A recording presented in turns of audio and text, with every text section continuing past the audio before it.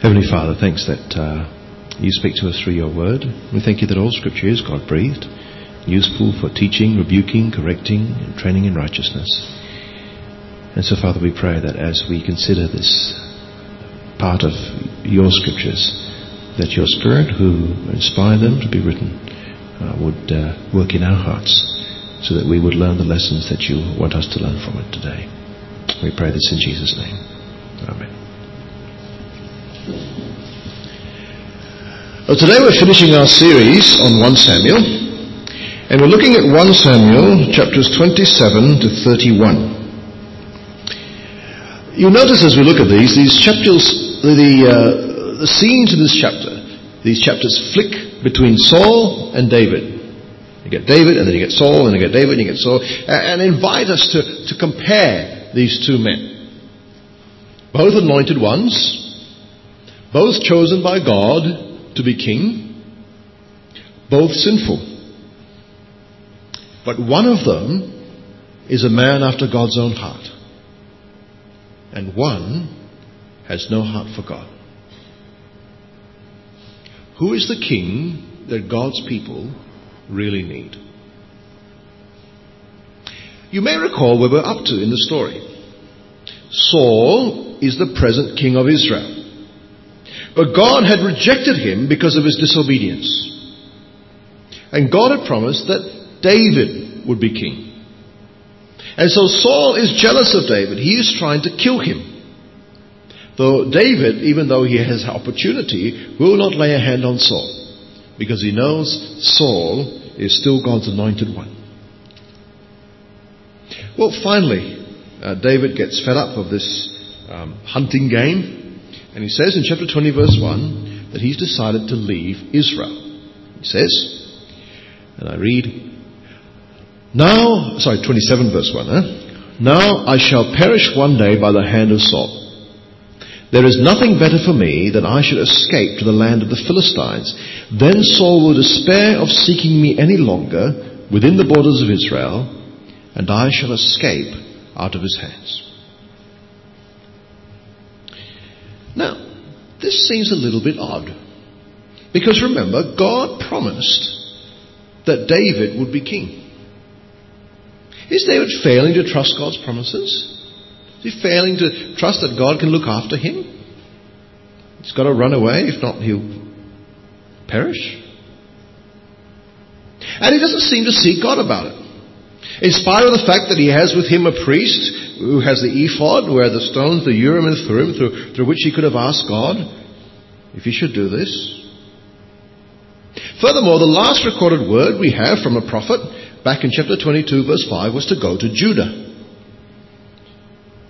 And God had kept David safe there in Judah all this time.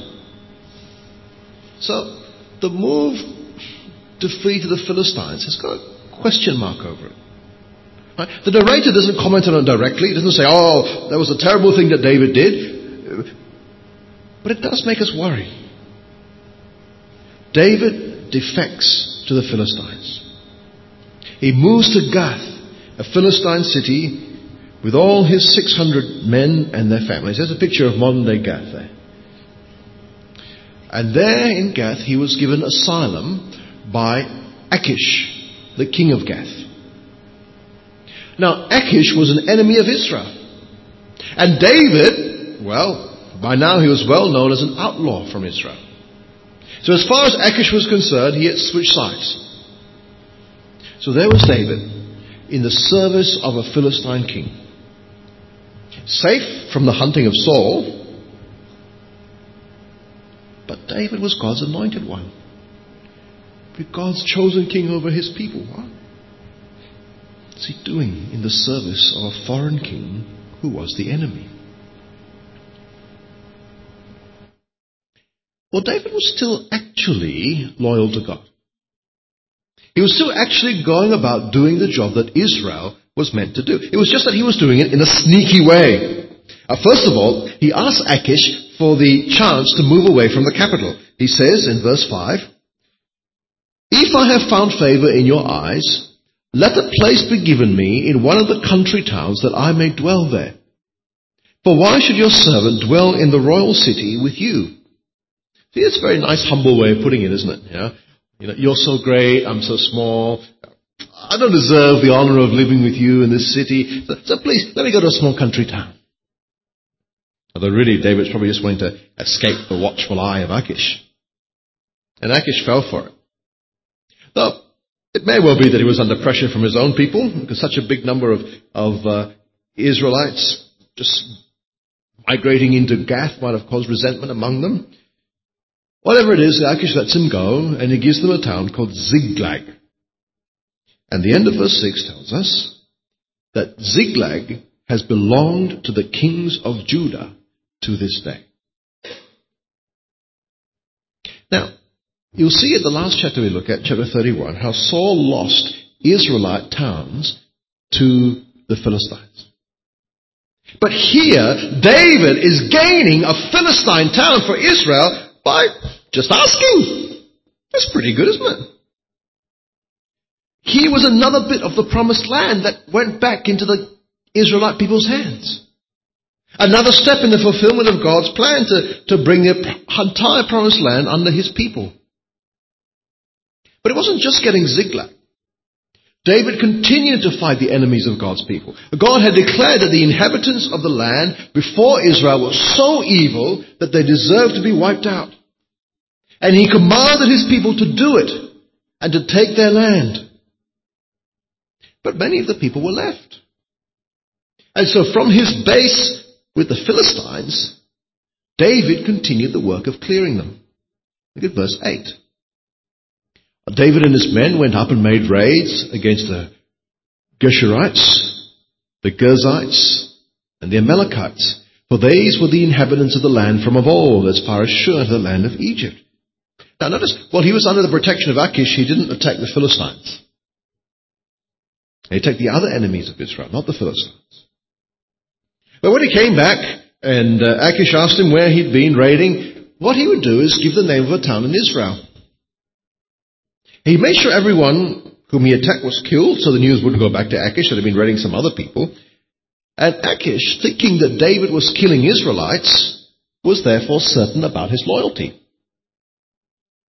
He says, even if he wanted to go back to their side, he was sure they wouldn't take him. He says to himself in verse 12, He has made himself an utter stench to his people Israel, therefore he shall always be my servant. So David has succeeded in convincing Achish of his loyalty, while at the same time using his protection to carry out the war that God's anointed one was meant to carry out against his enemies. So far, so good. However, David's tactics nearly come unstuck. So successful was he in convincing Achish of his loyalty that in chapter 28, Achish orders him to come to battle with him against none other than the Israelite army. And David agreed he could hardly do anything else. Although his answer in verse 2 is deceitfully ambiguous. He says, very well, you shall know what your servant can do. And Achish would have heard it one way. David might have meant it another. Yet Achish trusted David. In fact, his response was to make him personally responsible for his personal security. He says, very well, I will make you my bodyguard for life. Now, the interesting thing is that the word bodyguard in Hebrew is literally my head keeper, or guardian of my head. Now, remember what David did with the last Gathite's head that we've heard about?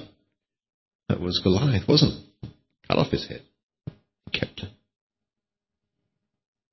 So here's the David who has cut off the head of Goliath, hero of Gath all those years before, now is responsible to protect the head of the king of Gath.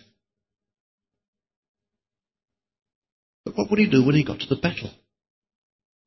Would he fight against his own people? Or would he be treacherous against the king who's been protecting him and who trusted him? And now, even more strongly, we think, I think David must have done the wrong thing in going there. Meanwhile, Saul was also with the enemies of God's people, but in a different way. You see, the first part of that Philistine army had already gone up to fight with Saul in the battle. They were camped at Shunem. I don't know if can you see Shunem there on the screen? You see the two lakes. All right, the top lake is the Sea of Galilee, and a little bit about 7 o'clock from that you can see Shunem. Now, so the Philistines were camped at Shunem, and the Israelites were camped at Mount Gilboa, which is on the other side of the valley. The valley between them is called the Valley of Jezreel. And the picture there is Mount Gilboa. This Philistine army was a big army. It wasn't just one town in Philistine's army. It wasn't just like Achish of Gath. In fact, Achish of Gath hadn't even got there yet. There was a whole lot of Philistine cities joined together forces in order to fight Saul. And Saul was terrified. But when he inquired of God, God wouldn't answer him. There was stony silence. With all the ways that people used to inquire of God back then. The Lord didn't answer him by dreams or by Urim, that stone and that ephod that the priests used. Well, after all, Saul had killed all the priests, hadn't he? Except for the one guy who got away who was now in David's service. Not even the prophets were hearing anything. Saul was desperate. Again. So desperate that he did something he knew he should not do. Verse 7 of chapter 28. Saul said to his servants, "Seek out for me a woman who is a medium, that I may go and inquire of her." And his servant said to him, "Behold, there is a medium at Endor." God wasn't speaking to Saul. But he had spoken very clear through Moses. And this is what he had said in the law of Moses in Deuteronomy chapter 18. "There shall not be found among you anyone who burns his son or his daughter as an offering. Anyone who practices divination or tells fortunes or interprets omens or a sorcerer or a charmer or a medium or a wizard or a necromancer. For whoever does these things is an abomination to the Lord, and because of these abominations the Lord your God is driving them out before you. You shall be blameless before the Lord your God. For these nations which you are about to dispossess listen to fortune tellers and diviners. But as for you, the Lord your God has not allowed you to do this."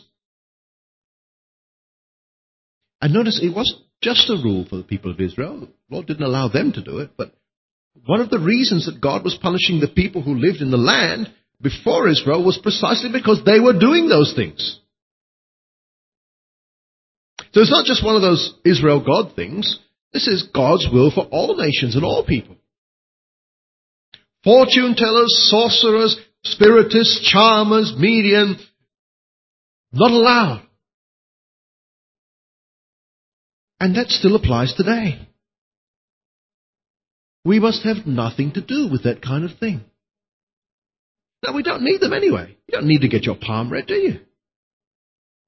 All we need to know for salvation, all we need to know to live a godly life in Christ, God has already told us. There is never a time that we are so desperate that we need to seek a fortune teller. Some of them may be fakes. Some of them may be harnessing spiritual forces that we don't understand. We're not meant to understand. And working out which is not important. We're told very clearly, stay clear of it all. Friends, have nothing to do with the occult. It's being popularized at the moment. It's always been there in our culture. It is evil. Don't fear it. Don't obsess about it. Just ignore it and stay away. And if you've been dabbling with it and if you hadn't repented, then Repent and cry to God for help. Because Jesus can forgive you. Jesus can deliver you. By his death on the cross, he has won the victory over all the powers of darkness. But do what he says and have nothing to do with it. If you want to pray with someone about it, you're welcome to come and see me afterwards or talk to another Christian friend. Some things we're never meant to be part of. And we ignore this warning to our peril. Now, Saul was perfectly aware of this. In fact, he was the one who rightly banned Spiritism from Israel. And yet Saul, desperate for a fresh word from God, disobeyed the word that God had already spoken. Again. He disguised himself and went to see a medium in Endor.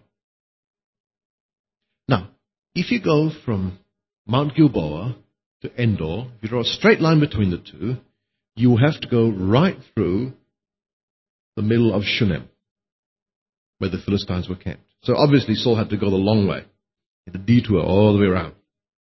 And he went by night in disguise. He didn't want the Philistines or the medium to know who he was. And when he first spoke to the medium, she wouldn't help him. She was afraid that this was a trap. And not knowing who he was, she reminded him of his own policy in verse 9. He said, "Surely you know what Saul has done, how he has cut off the mediums and necromancers from the land. Why then are you laying a trap for my life to bring about my death?" Would this be a wake-up call for Saul? A reminder of the wicked thing he was about to do? Well, verse 10. Saul swore to her by the Lord, "As the Lord lives, no punishment shall come upon you for this thing." And no punishment for Saul, at least. But on the basis of his oath, she agreed to help him. "Who shall I bring up for you?" "Bring up Samuel for me." Interesting. Most people would have come to her, would have asked her for, friends or relatives. This guy, he's asking for the prophet. "Oh!" She suddenly screamed, because she has really seen Samuel. Perhaps she's realized that this is for real when other seances were fakes or demonic. Or perhaps she does regularly conjure up the dead, but was afraid because Samuel. And he doesn't like this kind of thing. Or whatever the reason for the scream, she'd immediately realized that the person she was dealing with, that Samuel comes up for, is Saul. And she says to him in verse 12, "Why have you deceived me? You are Saul." The king said to her, "Do not be afraid. What do you see?" "I see a God coming up out of the earth." "What is his appearance?" "An old man is coming up, and he is wrapped in a robe." And Saul knew that it was Samuel. He bowed with his face to the ground and paid homage. See, some people think this is a demon, or some people think this is a fake in some way, but the text seems to say it was Samuel, wasn't it? But Samuel wasn't impressed. "Why have you disturbed me by bringing me up?" Saul says, "Well, I'm in great distress. For the Philistines are warring against me, and God has turned away from me and answers me no more, either by prophets or by dreams. Therefore I have summoned you to tell me what I shall do." What? God has stopped talking to Saul, and so Saul is conjuring up the prophet of God in direct violation of God's commandments, so the prophet will tell him what to do? As if Samuel, the prophet of God, will speak independently of God? Well, Samuel speaks to him and he tells him off in no uncertain terms. "Why then do you ask me, since the Lord has turned from you and become your enemy?" The Lord has turned from you and become your enemy. What an awful thing for God to be your enemy. Because if you have God as an enemy, then your situation is completely hopeless. If God is your enemy, there is no point running, there is no point fighting, there is no point trying. You are absolutely ruined. You cannot hope to take on the Creator of the universe. No one can help you, not even the prophet Samuel. It's a terrible thing to become the enemy of the living God. Why do you ask me? Since the Lord has turned from you and become your enemy. And he continues, the Lord has done to you as he spoke by me, for the Lord has torn the kingdom out of your hand and given it to your neighbor David. Because you did not obey the voice of the Lord and did not carry out his fierce wrath against Amalek, therefore the Lord has done this thing to you this day. You see, what God was doing was no secret. He'd already told Saul years before. Back when Saul was disobedient to God, when he failed to completely destroy the Amalekites, as God told him to, God warned him through Samuel that his kingdom will be torn away from him and be given to a neighbor better than he. And now surely Saul knew who that neighbor was. Samuel tells him again, God has given the kingdom to David. And then he tells him something he doesn't already know. Verse 29. Now verse 19. Moreover, the Lord will give Israel also with you into the hand of the Philistines. And tomorrow you and your sons shall be with me. The Lord will give the army of Israel also into the hand of the Philistines. The army of Israel will be defeated. Saul and his sons would be as dead as Samuel by the next day.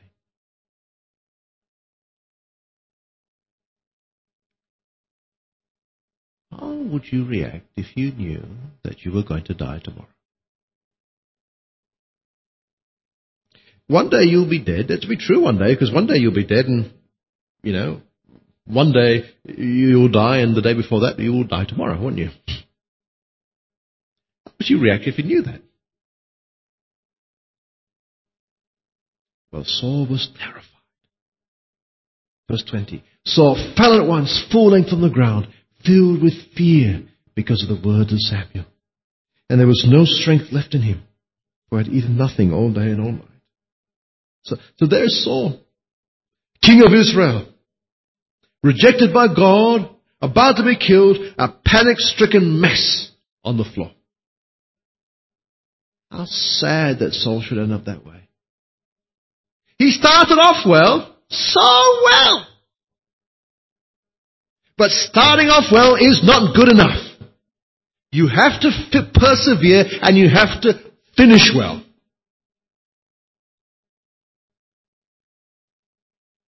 Brothers and sisters, there are numbers of people here who have started off well in the Christian life. You love Jesus, you read his word, you pray, you tell others about him, but it's not enough to start off well. You have to persevere. You need to finish well. You need to keep trusting Jesus all the way to the end. You need to pray that God will deliver you from the evil one who wants to make you fall like Saul. You need to keep on meeting with God's people. Keep on encouraging each other. Keep on pressing each other on to love and good deeds, all the more as we see the day approaching. We have to run the race to the end. Do not fall away and become an enemy of God. Because if you think that Saul's situation was tragic, let me warn you, hell is far, far worse. Please, brothers and sisters, do not become like Saul.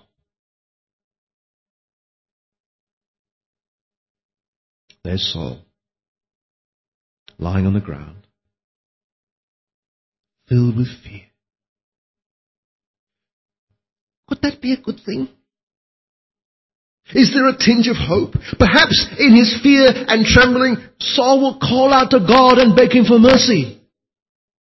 Perhaps if he knew he was about to die, he would cry out for pardon. He would acknowledge his sins and beg God to forgive him. But he does nothing of the sort. See, he's distracted by the medium, who seems to have genuine concern for him. She begs him to eat, and initially he refuses. His men tell him the same thing, and in the end they get the bread and the meat that she's prepared, and he sits and he eats, and he gets up and he leaves. And he still hasn't made peace with his Creator.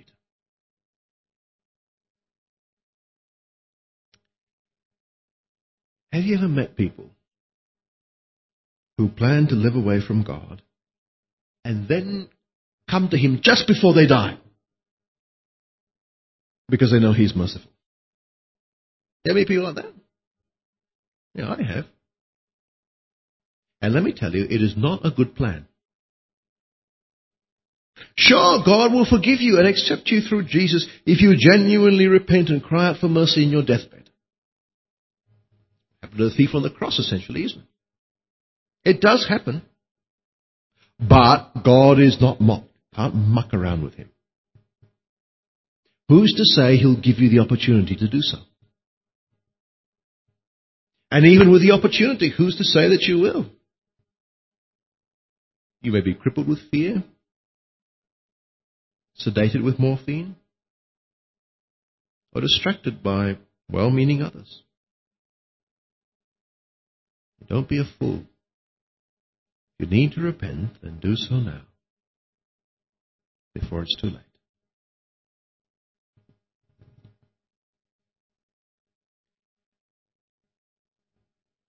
The story now shifts from Saul back to David, who is marching. Remember, he's marching with the Philistines on the way to the battle to fight the Israelites, fight Saul. Hundreds and thousands, of Philistines. And Achish has got David marching at the back of the line. David's got to go with them, because otherwise his loyalty would be suspect. But what a terrible situation to be in. The armies of Israel versus the armies of Philistine, and the anointed one of Israel is on the side of the Philistines. There are three things that could happen from here. Firstly, God could use David on one side and the Israelite army on the other side and crush the Philistines in between them. Give a mighty victory to Israel. That would make David a traitor. And anyway, we know the prophecy, from the prophecy to Saul, that that's not what God plans to do. Secondly, God could give the Philistines a victory over Israel, and David would be part of it. How could God's anointed one defeat His own people? God used Him so many times to save His people. The anointed one saves God's people. It doesn't do the opposite. Or thirdly, God could very graciously get him out of this mess that he's generated. Well, David and his army are marching with the army from Gath. And the other Philistine rulers from the other cities start questioning Achish. They go, why have you got Hebrew soldiers to fight against the Hebrew people? Doesn't work. And Achish says, no, don't worry. It's David, ex-servant of Saul, deserted to me. He's okay. I can vouch for him, all right? And the other Philistine ruler said, no way. You can't trust him. He's one of them. Send him back home. He might turn on us in battle. And Achish calls David. He really likes him. He really trusts him. He says in chapter 29, verse 6,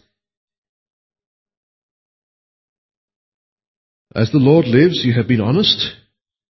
And to me, you've been honest. And to me it seems right that you should march out and in with me in the campaign. For I found nothing wrong in you from the time of your coming to this day.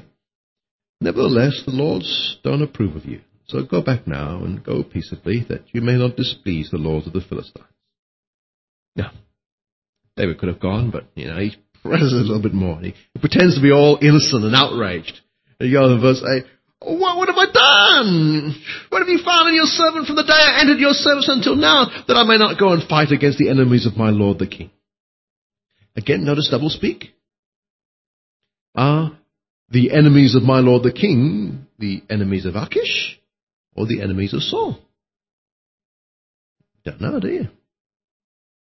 Achish doesn't notice. He says to David, verse 9, I know you are as blameless in my sight as an angel of the Lord. Nevertheless, the commander of the Philistines has said, he shall not come up with us to battle. Now then, rise early in the morning with the servants of your Lord who came with you, and start early in the morning and depart as soon as you have light. And so, David must have been very relieved, and he reluctantly turns back. God spares him from fighting his own people on the one hand, or treachery on the other. Once again, God rescues David, even in the presence of his enemies. God is very, very, very gracious to his friends.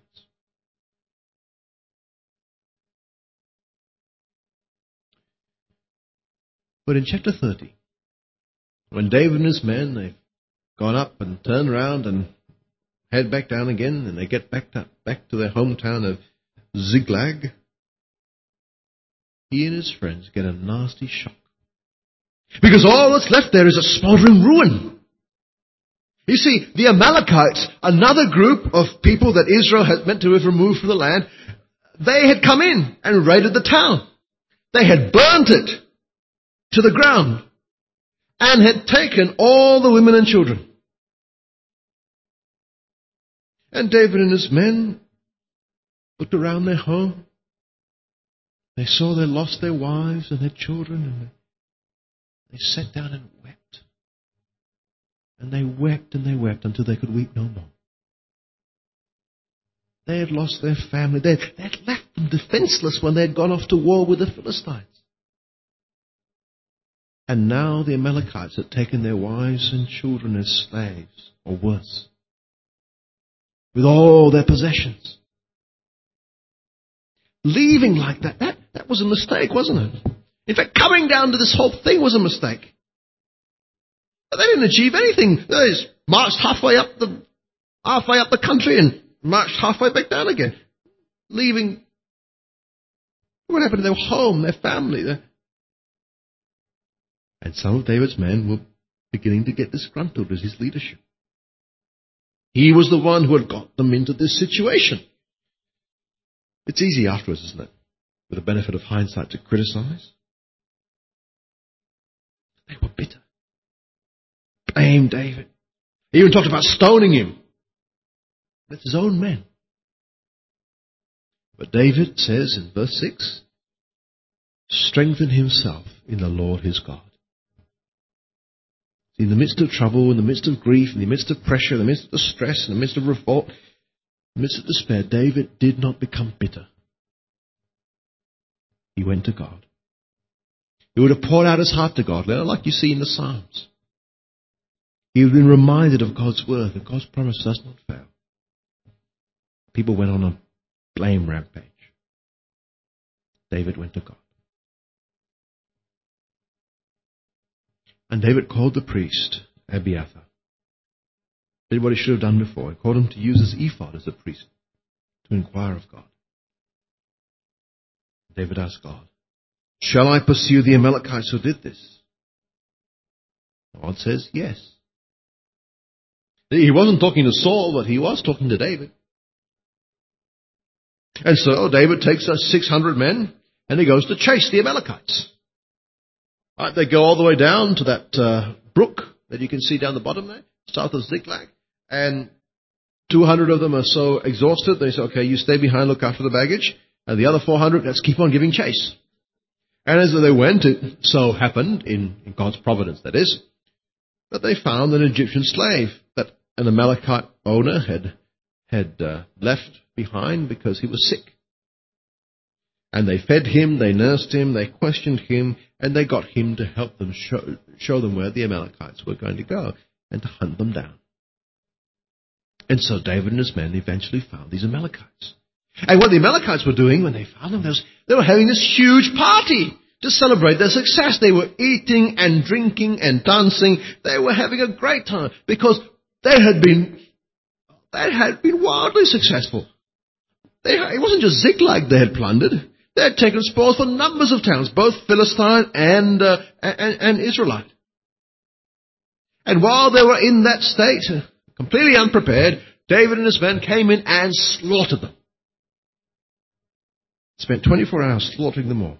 And what seemed like a tiny minority of them escaped. 400 men on camels ran away. Yet remember, that small minority was the same number as David had in his entire force. Which shows how unlikely David was to have won from a human point of view. And how really God was the one who gave a miraculous triumph here. David brought back all the spoils of war, reversed everything that he and his friends had lost, their wives, their children, their possessions, everything's restored. And in fact, he gets lots more in terms of flocks and herds and livestock because of all the other plunder that they've got from other places. And so the wealth of all these other towns and cities is now in the hands of David. That's pretty good, isn't it? When David came back to his 200 men that he'd left behind, some of those who had gone for the battle were a bit stingy. They said, look, these guys didn't come out with us to fight, so they don't get a share of the spoils. Of course, they can have their wives and children back, that's fine, but, we did the work, we did the fighting, we get to keep it. But David knows that they did nothing of the sort. He says in verse 23, "You shall not do so, my brothers, with what the Lord has given us. He has preserved us and given into our hands the band that came against us." You see, God was the one who gave them the victory. There was no way they could have won otherwise. And because David really believed this, it wasn't just pious platitudes. Oh yeah, God is the one who gave us. But actually, it's the man's fight. No, he really believed it. And because he really believed it, it made a difference in how he distributed the spoils.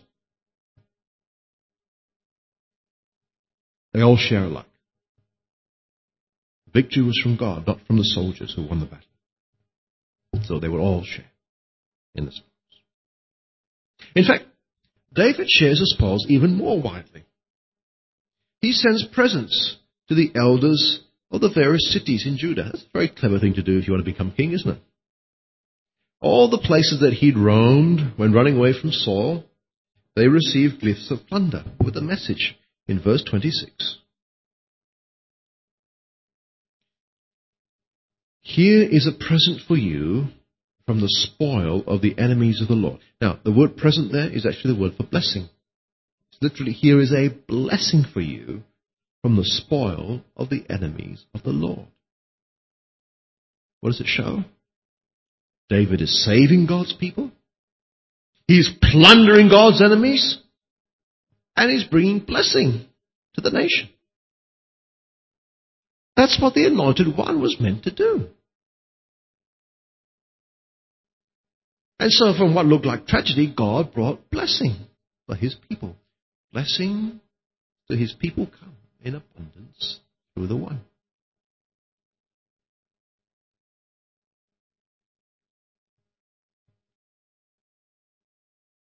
Camera changes back to Saul. Saul is also fighting. That battle against the Philistines had begun.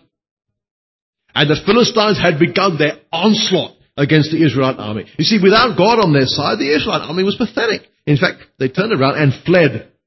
And as the army ran, the Philistines ran after them. And many were slain on Mount Gilboa as they ran away. And verse 2 of chapter 31, the Philistines overtook Saul and his sons.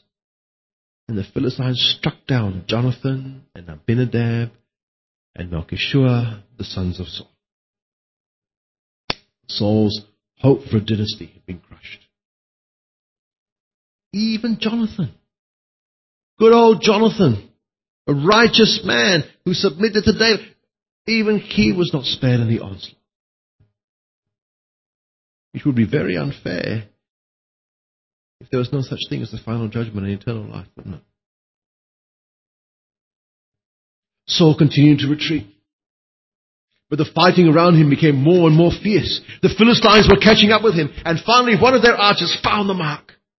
Arrow struck him. He was fatally wounded. Saul knew he wasn't going to make it back alive.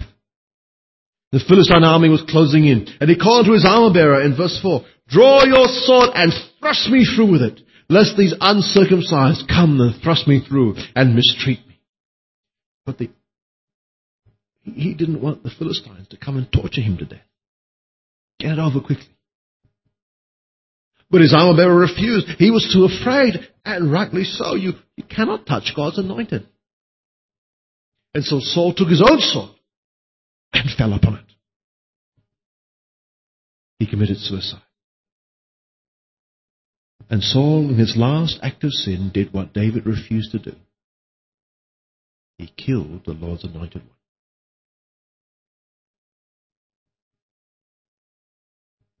And just to compound the tragedy, when his armor-bearer saw what happened, he fell on his own sword and died with him.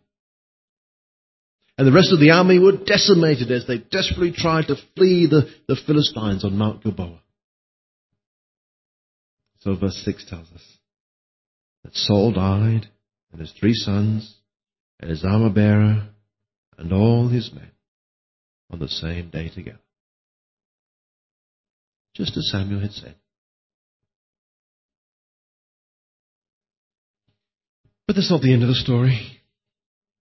The people of Israel who lived in the area, they were now defenseless.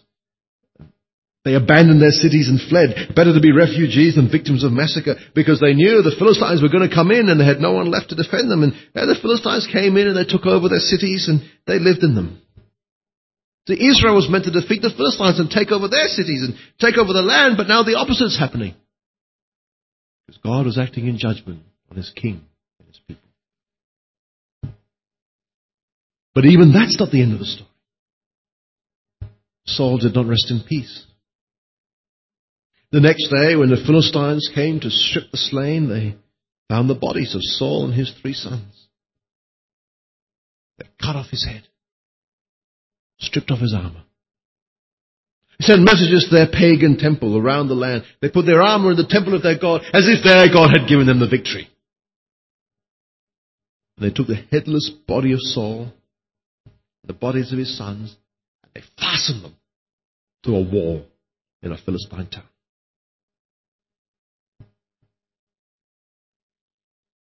It was later when the men of an Israelite town called Jabesh Gilead heard about this. Some of them actually went back and stole the bodies from those walls. Remember how Saul had started well? Well, right near the beginning of his reign, he had saved the people of Jabesh Gilead from the Ammonites. And now, right at the end, they in turn rescue his mutilated corpse and bring it back. They bring his corpse and that of his sons back to Jabesh, burned their flesh, removed their bones, and gave their bones a decent burial under a tamarisk tree in Jabesh. They mourned for him in fasting for 7 days. And then was the end of that tragic story. There's no recovery for Saul. No happy ever after.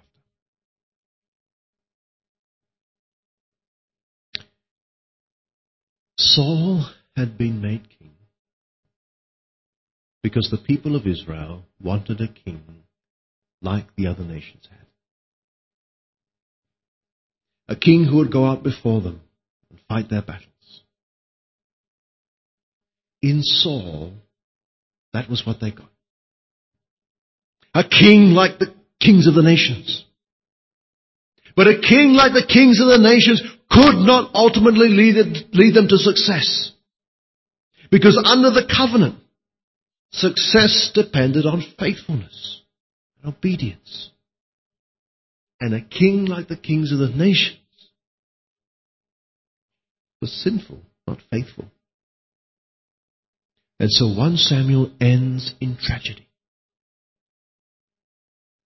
And we see just how much Israel needs a leader who is after God's own heart. Israel needs God's king, David.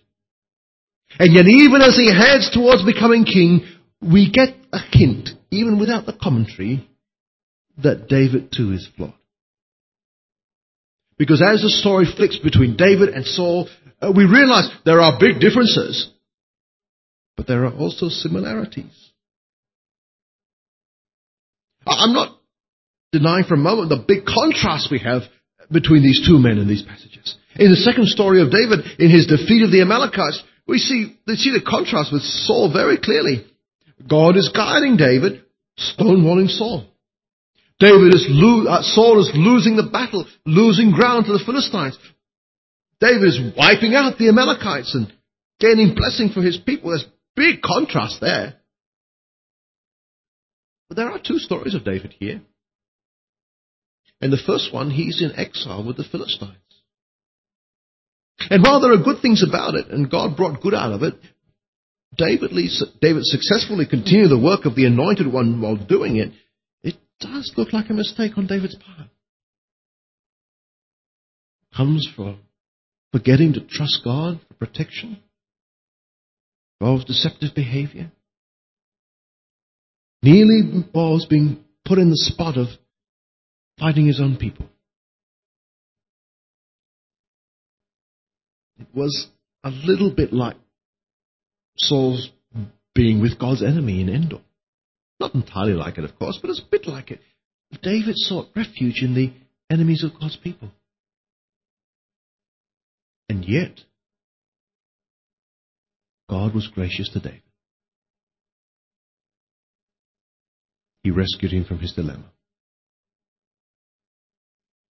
It's a big contrast between David and Saul. But seeing this passage warns us, just as he is about to become king, that David is not perfect. And when you flick between him and Saul, the contrast is not quite as great as you'd like it to be. And you realize that despite all the build-up over the last chapters, David's kingship is not going to be a perfect kingship either. And we realize that we need another anointed one, a perfect Messiah, King Jesus. Jesus really was the opposite of how Saul was in this passage. Saul started well, but he finished badly. Jesus not only started well, but he finished well. Saul was faithless and disobedient. Jesus was faithful unto death. Saul and Jesus both knew they were going to die the day before they did. But the way they handled it couldn't have been more different.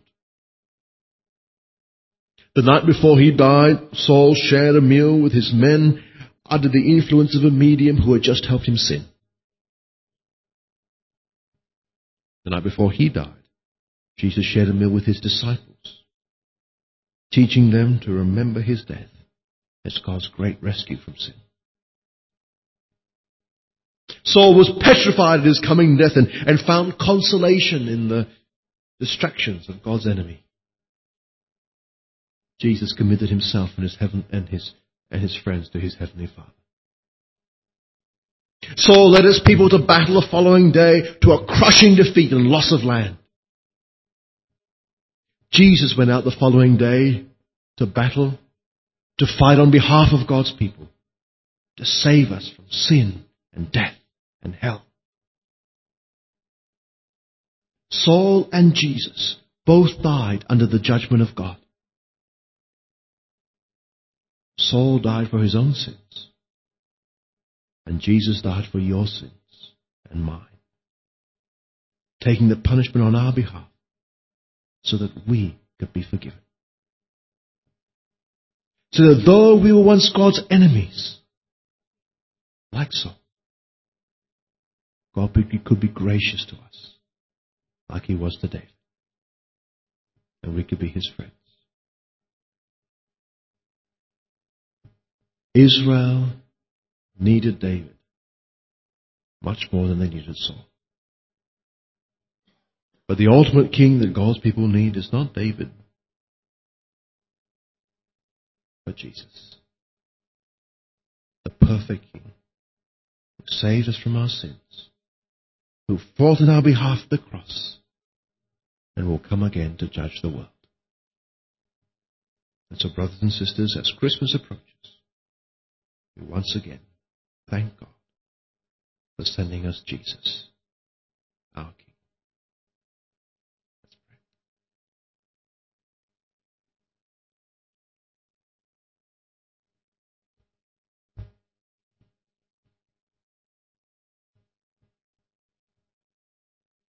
Heavenly Father, we thank you so much for the Lord Jesus. We thank you that he is the perfect King who rules us by his word, who ever lives, who rules us in truth and justice. Thank you that he is the King who humbled himself to come and die for us, to take our sins, and in doing so came to save us, your people. And thank you that through him all your blessings come to us. Help us, Lord, to follow him as our King. Help us, Lord, not to be like Saul, who sought guidance from the occult. Guard us, Lord. Keep us away from that.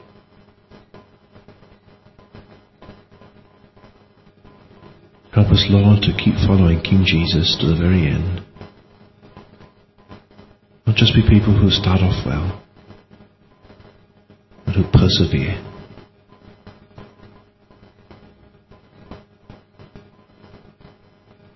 Lord, we pray that you would strengthen us to walk with our King, to love our King, to follow our King, until the day comes when he returns in power and triumph to judge the world. We pray this in his name.